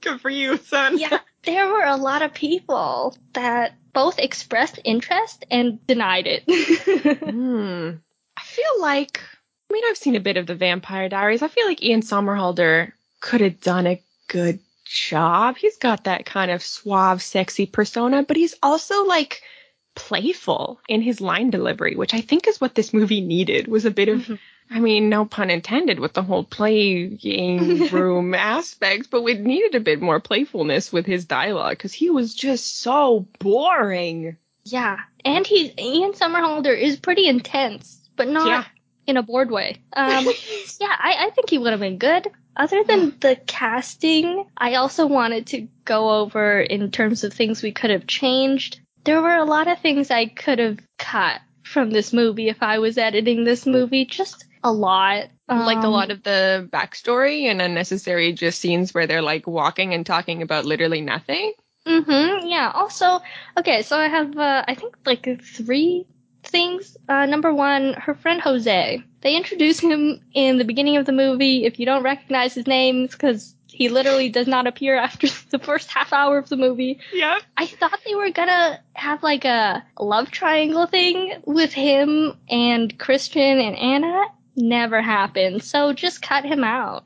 Yeah. The trip to Georgia. Again, her mom didn't talk some sense into her. Anna didn't come to like any conclusions that are helpful to her life. Useless. Cut it. Yeah. The whole scene where they're talking, they have that dinner with Christian's family. Cut it. We didn't learn anything about Christian's family or his backstory or his relationship to his 2 siblings, which he has. One of whom is dating Anna's roommate. Yeah, and we learned nothing about that. And the contract. Cut it. The literal MacGuffin item in this movie that this whole plot revolves around. I weirdly agree. Cut it. Yeah, because at the end, even he's like, the contract was pretty stupid. It's like, yeah, dude. Why did it take you an hour and a half of movie time to come to that conclusion? Like, they cut all of that. Talked. He could have been like, yo, here's the things that I'm into. And she could have been like, not into this, willing to try this, and just talked it over. That whole scene where they're negotiating the contract, did it have to be a weird written business contract? Yeah, I don't. And if you did cut all of that stuff out, you could have had scenes where they're actually like have chemistry and like are happy, like getting along and not being stalkerish. That's another thing, is the characters, scrap them and just come up with some other characters that are more likable and more relatable and that we kind of, root for. Yeah, the plot, scrap it. The characters, scrap it. Also, one thing I would change, less Christian. Yeah, less Christian, maybe even less Anna. I just, was it just me? Or was this movie, like, overall, like, mad boring, bro? It was super boring. And I think part of it is that I just didn't care about them. And it's because they weren't memorable in a good way, people on their own. And then together, their relationship was so toxic and bad and not good. And we never really understand, this is something else I would change, is we never really understand why Christian wants Anna so much and why Anna wants Christian so much, because they're literally polar opposites of what they're looking for. Christian is like, I'm looking for a girl who is doing the kinky stuff, which Anna's not gonna do. And he's like, I'm looking for a girl who's not a romantic, which Anna is. And he's like, I'm looking for a girl who won't fall in love with me, which Anna does. It's like, okay. Yeah, there's no, like, out of all a ridiculous, and I do mean a ridiculous amount of this movie. Ridiculous. There we go again. Part 2, Electric Boogaloo. So much of this movie is them just sitting around talking. Like, far too much of this movie. And not one of those scenes was like, hey, what do you like to do for fun? Hey, is there any, like, emotional level that we can connect on besides, you're kind of pretty. You know what I mean? Yeah, but like, nothing. No, we should show that Christian Grey knows how to fly a helicopter and a fighter jet plane. Because that's fucking cool. And it's like, okay, like, I guess so. But there's not, you could have had a scene where, she's this little nerdy girl. Okay, one thing I used to do in my real life with my real life brother was, like, as kids, we would, like, buy model airplanes and stuff and paint them and, like, study what the original plane looked like and, like, paint them to look like that. They could have had a scene where Anna, she mentioned that her dad died when she was young, I think, or divorced her mom, whatever. She could have been like, like, with my dad, I used to, like, paint these model airplanes because, like, I'm just, like, a little nerd. I'm not like other girls. And then he could have been like, I fly airplanes. And he could have taken her on the real thing or whatever. I don't know. Literally anything besides a random scene where he's like, yo, I got a plane. Want to see? And she's like, okay. And it's 2 minutes of them flying. And then they land and they're like, okay, cool scene. Moving on. It's just like they have like the most pointless scenes. That would have been so good. Just like painting planes together instead of just like talking about nothing. They could have even talked about nothing while they were painting planes. Could have gotten a little paint on each other. Been like, got some paint on you. Got some paint on my clothes. Gotta take them off. We gotta throw this in the wash right away. Yeah, that would have been really good.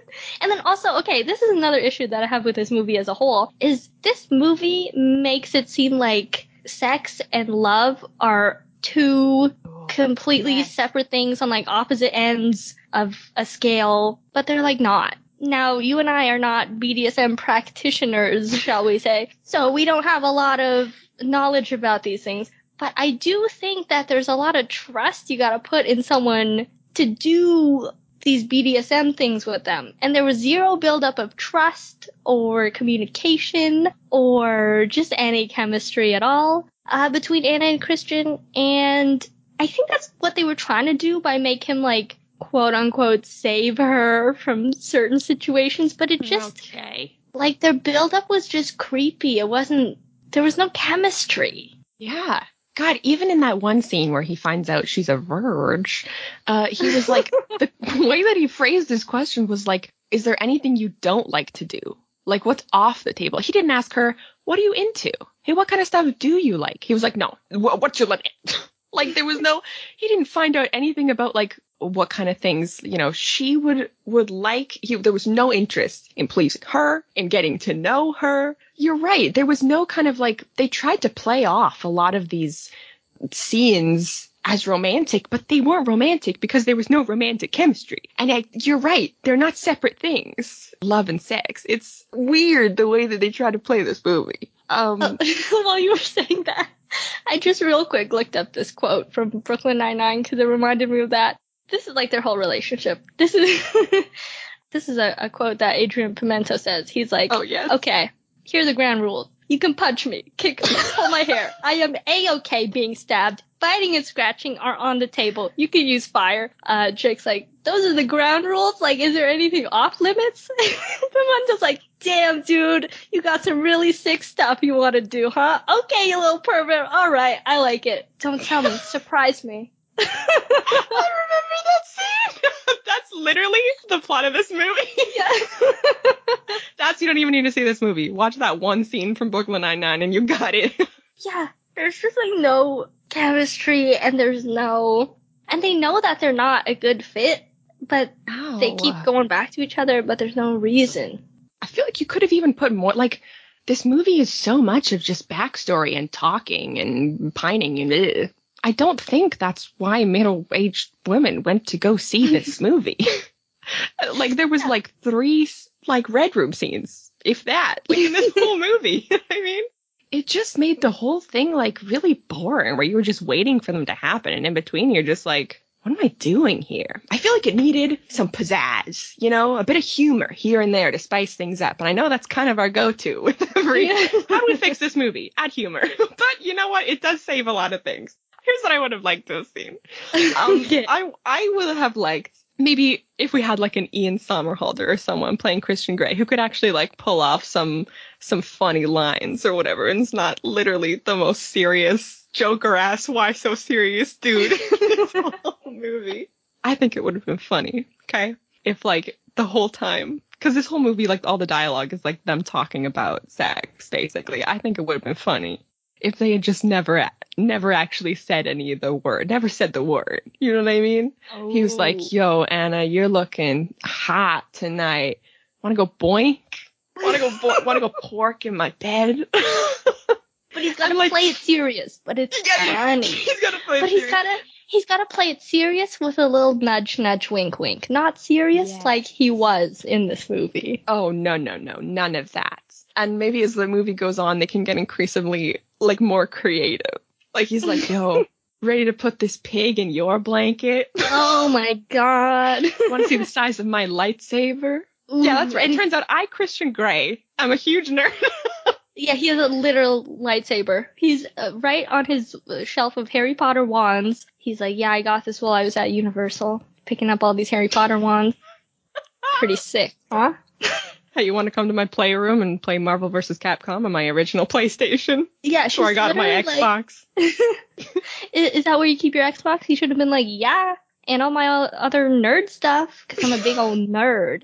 And she's like, oh, you're acting like this because you're a nerd, not because you do wild sex stuff. And he's like, wild sex stuff? Me? No, I just collect Pokemon cards. Okay, it's not that weird. It's actually a lot of grown men do that still. A lot of people do that, and I'm in a league of people who play Pokemon still. So it's not weird, And she's like, oh, this whole time I thought you were a serial killer, but it turns out you're just a nerd. And he's like, I'm not a nerd, okay? I'm not a nerd. You have to sign this NDA. You can't tell anyone that I have an original Star Wars Lego set Death Star in my red room, in my playroom. He's like, I got a special room in my house. And I have a key for it. It's an extra key for a room in my own house that only I'm in my house because I live alone. But anyways, and you can't judge me for what's inside, okay? And she's like, oh my god, I can't wait for the whips and chains and stuff. And he opens it, and it's just like got Spider-Man on the walls, and he's just like, okay, so I didn't wash my Batman sheets, but I can get some more from the closet, and this is my bedroom, okay? So like, don't judge me. And this like, is my original gold-plated C-3PO that I built myself. And oh my god, they still do the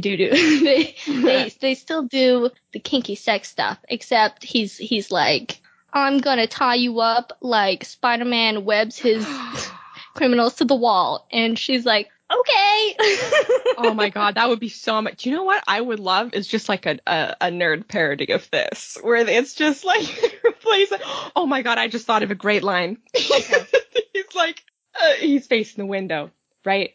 Really dramatic. She comes in topless, and he's like, he turns around and he says to her, "Want a Hulk smash?" They've been going at it all day. They've been going at it all day, and she's like, "Really, dude? Like, you're still horny? You want to go another round?" And he's like, "That's my secret, Anna. I'm always horny." He's like, I can do this all day. That would have been so good. Oh, it would have been I would have been way more into the nerdy thing. You kidding me? You see, you come into this red room and got like an original Xbox and got a Twilight Princess up all ready to go on your Nintendo. I'd be like, oh my god, what is going on in here? This is so much better than what I expected. Yeah, and they can add like a layer of meta, and he has a Twilight poster on his wall. Oh my god, yes! Yeah. He's like, that's my personal hero, Edward Cullen. They had no Twilight references in this whole, like they had the beats where you were like, okay, I know at what point in Twilight the movie this fanfic is at, but they had no references. She should have had Twilight posters in her room. He got her some books at some point as a gift. They should have been original first editions of the Twilight novels. Oh my god, yeah, and like you said before, when he takes her out to the woods for literally no reason except to be creepy, she should have had that line where, it's like, say it out loud, serial killer. And then he is, and then he kills her, and then the movie ends. You know what? Just a little nudge, nudge, wink, wink goes a long way. And I would have loved him to be like the opposite of what you expect, I guess, from a dom kind of person, because they make him like this super possessive stalker kind of dude. And I think that they were trying to make him seem like dominant in like every situation. but I don't know, like just like flip that on its head and have him be like this super shy, soft-spoken, nerdy dude who also like can like really like get it on in the bedroom. You know, like just like flip that expectation. His behavior could have been changed if he was just like a big old nerd with some humor. God. I would have, yes, that would have been so much better. Imagine he's not some big CEO. He's like bottom of the company, bottom of the barrel, right? Everyone's stepping all over him. And this is the one place in his life where he has control. Okay, maybe he's bottom of the barrel, like intern at this big company, and she's the CEO, and she's doing CEO stuff all day, and she's got to boss everyone around in her work life. She doesn't want to do that in the bedroom, so she lets him, who has no control in his personal life. Yes. Oh my god, hang on a second. And I feel like if he was this little, like, cute little nerdy dude, we could get some of those funny lines going on. Like, oh my god. Just while we were talking, I searched this up. And I gotta read you some of my favorites, because I feel like, okay, I like the idea of him, like, using any sort of euphemism in place of saying, like, let's have sex. But also, I found some other words you could use in place of the dangling. I gotta read you some of my favorites. Okay? We're gonna start off with this one makes sense. Like, rooster. Okay? Oh, that's it's a fun little play on words. Mm-hmm. I do like this next one, even though like is, again, maybe not the best word. Tell me how you feel about baloney pony. I had a strong reaction. I don't know which way it was, though. I don't know which way it went. We got joystick, which, okay, I get what we're going for with that one. I do quite like this next one, though. Oh, you know what? This one kind of leans into the fighter pilot thing we were talking about before. Heat-seeking moisture missile. Oh, that one is a no-no. This is what the contract is really about in our version is which words can we say that are not immediately just like make you throw up in your mouth words. So she's got to cross off a lot of these. The last one I'm taking from web.stanford.eu. So it's going to be, it's going to be a smart one. Octagon. Oh, Now, does it say why? No, and I'm it's just like kind of in a list, and hey dude, how does that work out? How in any sense of the word do you get octagon? Hey dude, I'm sorry, you gotta comment right now, and you gotta direct this person to a doctor, because something is not going, not right. I'm logging on to Twitter right now, at web.stanford.eu. Is something wrong with me if it looks like an octagon? And tweet. Okay, well, you were doing that. I was looking at words for the vajay. Okay. She can't have all the fun calling his little thingy different funny names. He's got to call her thingy some funny names too. So we got the classics. We got Vaj. We got Vajayjay. Vagine. We got Vajingo. Oh, that's a fun one. That's a fun one. This is new. This is, by the way, from Yahoo News. So this is today's top news. Whatever day you're listening, Bajingo is a good one. Foof. Oh, okay. Well, yeah, not sort of. I don't think any of those letters are in the original word, but we'll go with it. We also got Minky, so that's kind of a fun one. It's kind of a cute one.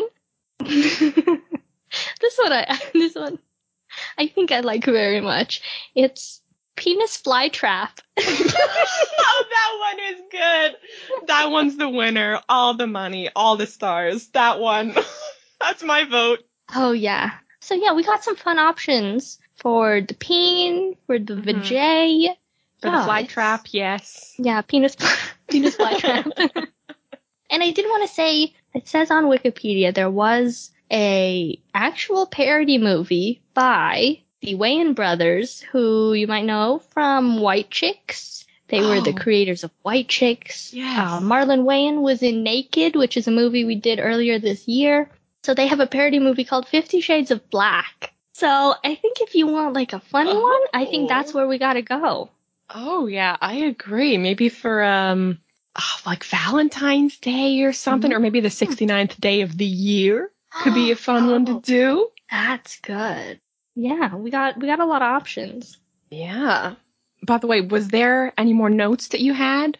Or like things you would change or anything? I have one more thing that I would change, and I think we talked about this a lot, but his backstory is not addressed at all. Yep. And it's pretty like traumatic. I feel like they're waiting to address it in a future movie. I don't know, the way that it's brought up is like it's brought up and then he's like, anyway, and it's like the conversation wasn't over. I feel like there could have been more to say about his backstory. There could have been like a message in his backstory, like I don't know if they're gonna address this stuff. They could have addressed like in movies there's not a lot of older women taking advantage of younger men, as there is the opposite. There could have been some commentary on that. If this is gonna be a serious, intense movie anyway with a lot of talking, might as well. Yes, and maybe some kind of like, I don't know, like I want her to have some repercussions later on. I want like anyone who is like in this situation, like to know like what to do.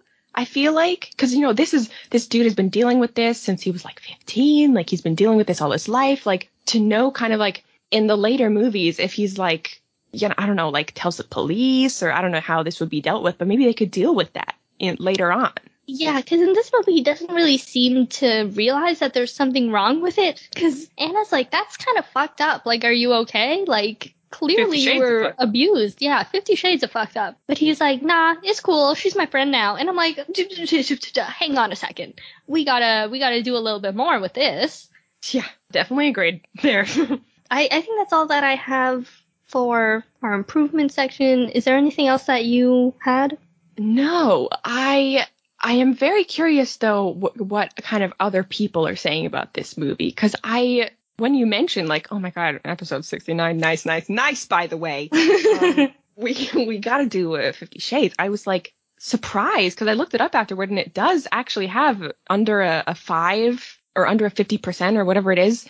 And I was surprised because this movie is like so kind of well known. I didn't expect it to get such bad reviews. I mean, after watching it, I get why it got such bad reviews, but I'm curious to see kind of what the internet thought about it. I don't know. I feel like the demographic was like older women that I'm curious to see if maybe they had some good things to say about it versus kind of the rest of the world. Yeah. So just for reference, IMDb gave this a 4.1 out of 10, and the critics of Rotten Tomatoes gave this a 25%, while the audience gave it a 41%.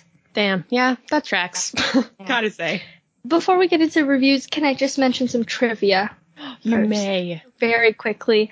This one is fun. Angelina Jolie was offered the chance to direct, but she declined. Yeah, that's fair. Good for you.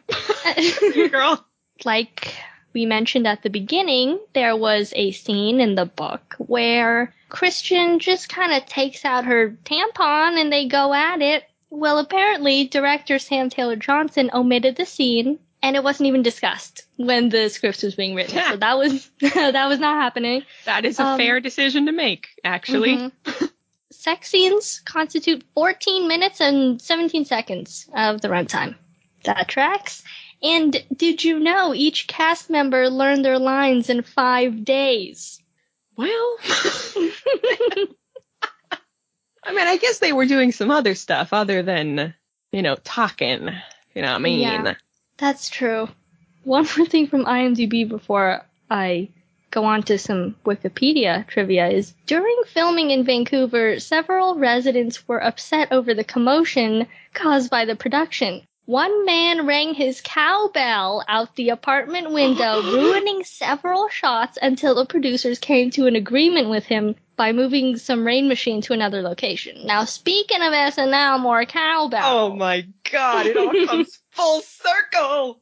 Now, just a couple of Wikipedia trivias. Did you know that this movie was nominated for some Oscars? Not the movie itself, but the song Earned It by The Weeknd was nominated for Best Original Song at the Academy Awards, and the single Love Me Like You Do was nominated for a Golden Globe. Don't know if they won, but they sure did win a lot of Razzies. Because they got 5 out of 6 nominations. They won them, including Worst Picture, and both of the leading roles got a Razzie.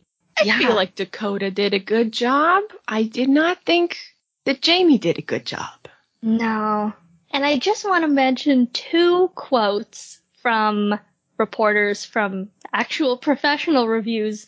These are on Wikipedia, by the way. But Moira McDonald of the Seattle Times wrote, 50 Shades of Grey the movie, for the record, is not as bad as 50 Shades of Grey the book. But that's not saying much. Oh no. And then A.O. Scott of the New York Times called the movie terrible, but wrote that it might nonetheless be a movie that feels good to see, whether you squirm or giggle or roll your eyes or just sit still and take your punishments. Damn. Yikes. Yeah, there are a lot of good reviews, a lot of good, not good reviews, but a lot of funny reviews, professional reviews. I read a couple of articles that I'll put on our Twitter. There's an Entertainment Weekly article about 13 lingering questions about 50 Shades, including the questions, how does Christian sell her car? And are Anna and her roommate intimate? Interesting read.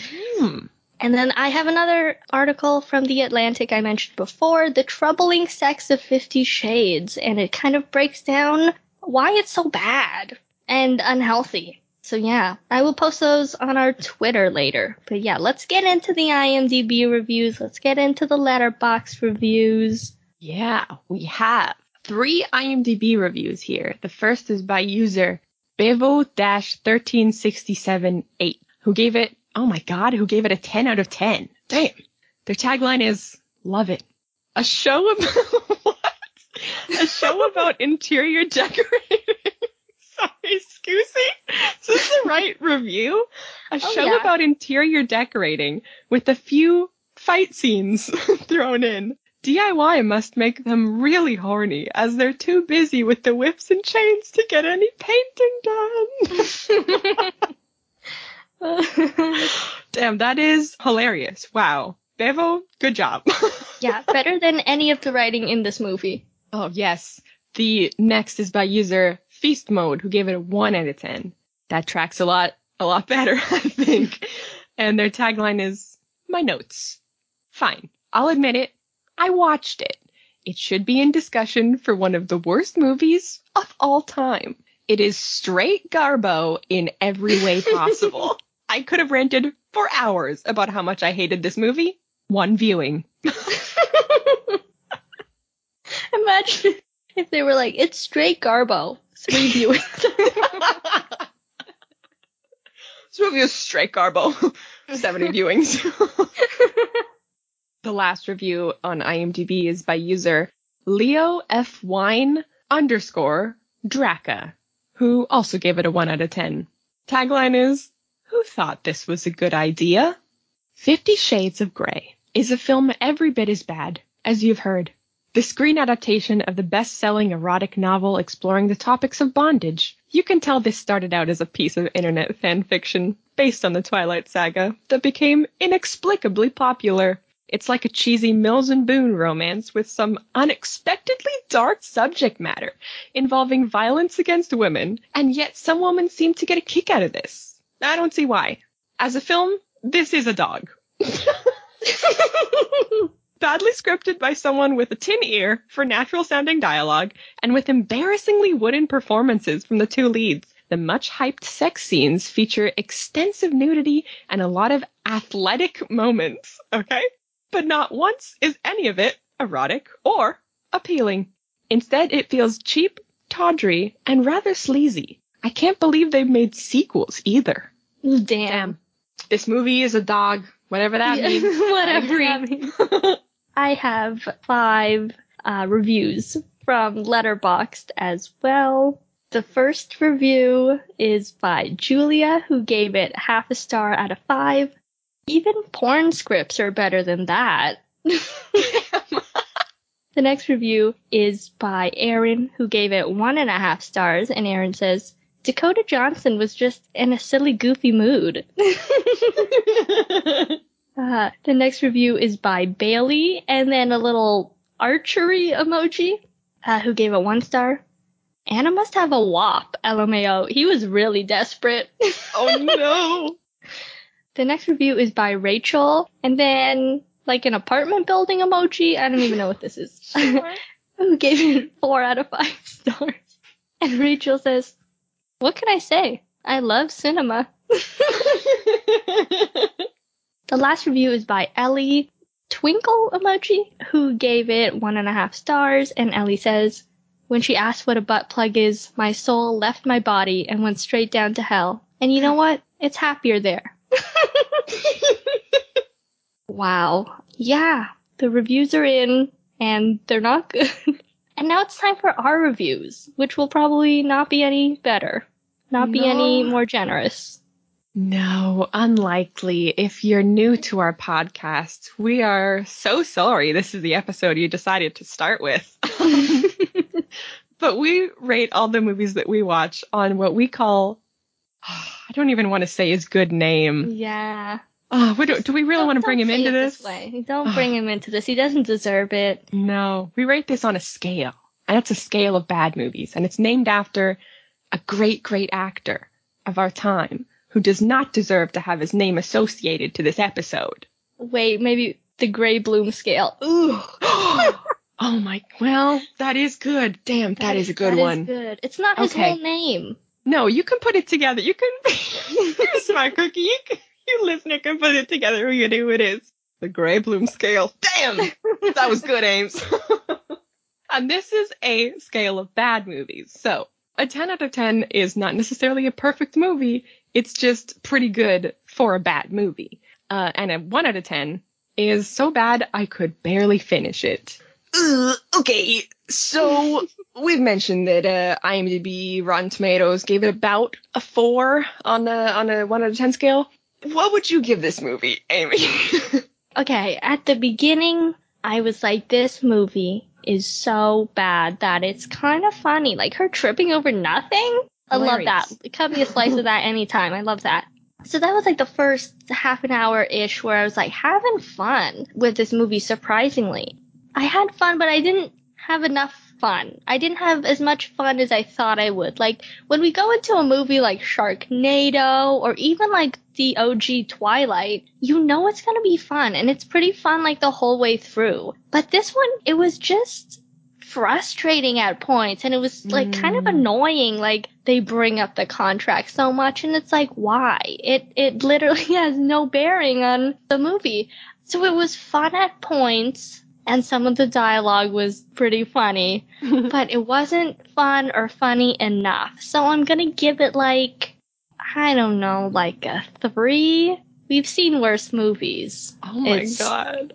I'm also gonna give it a 3. Oh. I agree. I think I also started off same way, where I was like, okay, I see where this movie's kind of going, but it could, we could laugh at it. But it just got so dark and serious and broody throughout the rest. And then it's like the whole point of this movie is the scenes. And there was like 3 of them. And the rest of them was just like talking about, oh my god, woe is me. My mom was a crack addict. Like, okay, so was every white girl on TikTok. I'm such a crack addict. I'm such a crack addict. Like, calm down. This movie was boring. I think at the heart of it, I was like bored. I was cutting my nails and eating beans. Your toenails. My not even my toenails. That's like the nastiest nail. That's the least sexy nail. I was so bored watching this movie. Again, it wasn't the worst thing, but it was not what I was here for. It was not good. No, it had the awkwardness of Twilight, which was funny, but then it had the toxicity of the kissing booth, which I did not like. Yes. But then it also had the dialogue of Riverdale, which could be funny at times, but also sometimes was just cringe, like not in a funny way. And like, I'm kind of embarrassed for you, Wei. Yeah, it's got 3 of those cringe-finity stones. The trifecta. Yeah, it was kind of disappointing, honestly, watching it. I think that's what I felt at the end, was just bored and disappointed and unsatisfied. Well, that's a bad way of putting. Like a real relationship. Literally. Yeah, I am curious to see if they improve the sequels. We'll see. We will see. I think this is kind of similar to the Kissing Booth series again, in that the second and third were filmed back to back. And so if there was any, constructive feedback that they got after the second one, probably ignored it. Well, and then we'll see if the second one gives us any sort of reprieve. Yeah. We are sorry for how long this episode has gone on for. I'm sorry, this was kind of a long one, but we had a lot to cover. So if you're still with us at this point, huge thank you to you.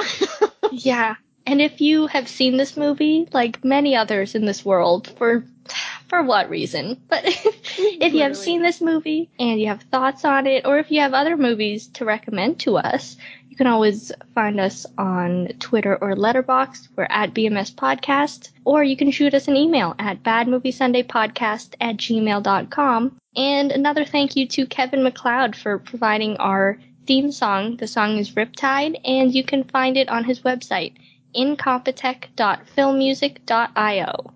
Thank you so much for listening. I'm Ashley. I'm Amy. We have been Bad Movie Sunday, and we will see you next week. Am I making you horny, baby? Oh, God, you're not, though. You're literally not.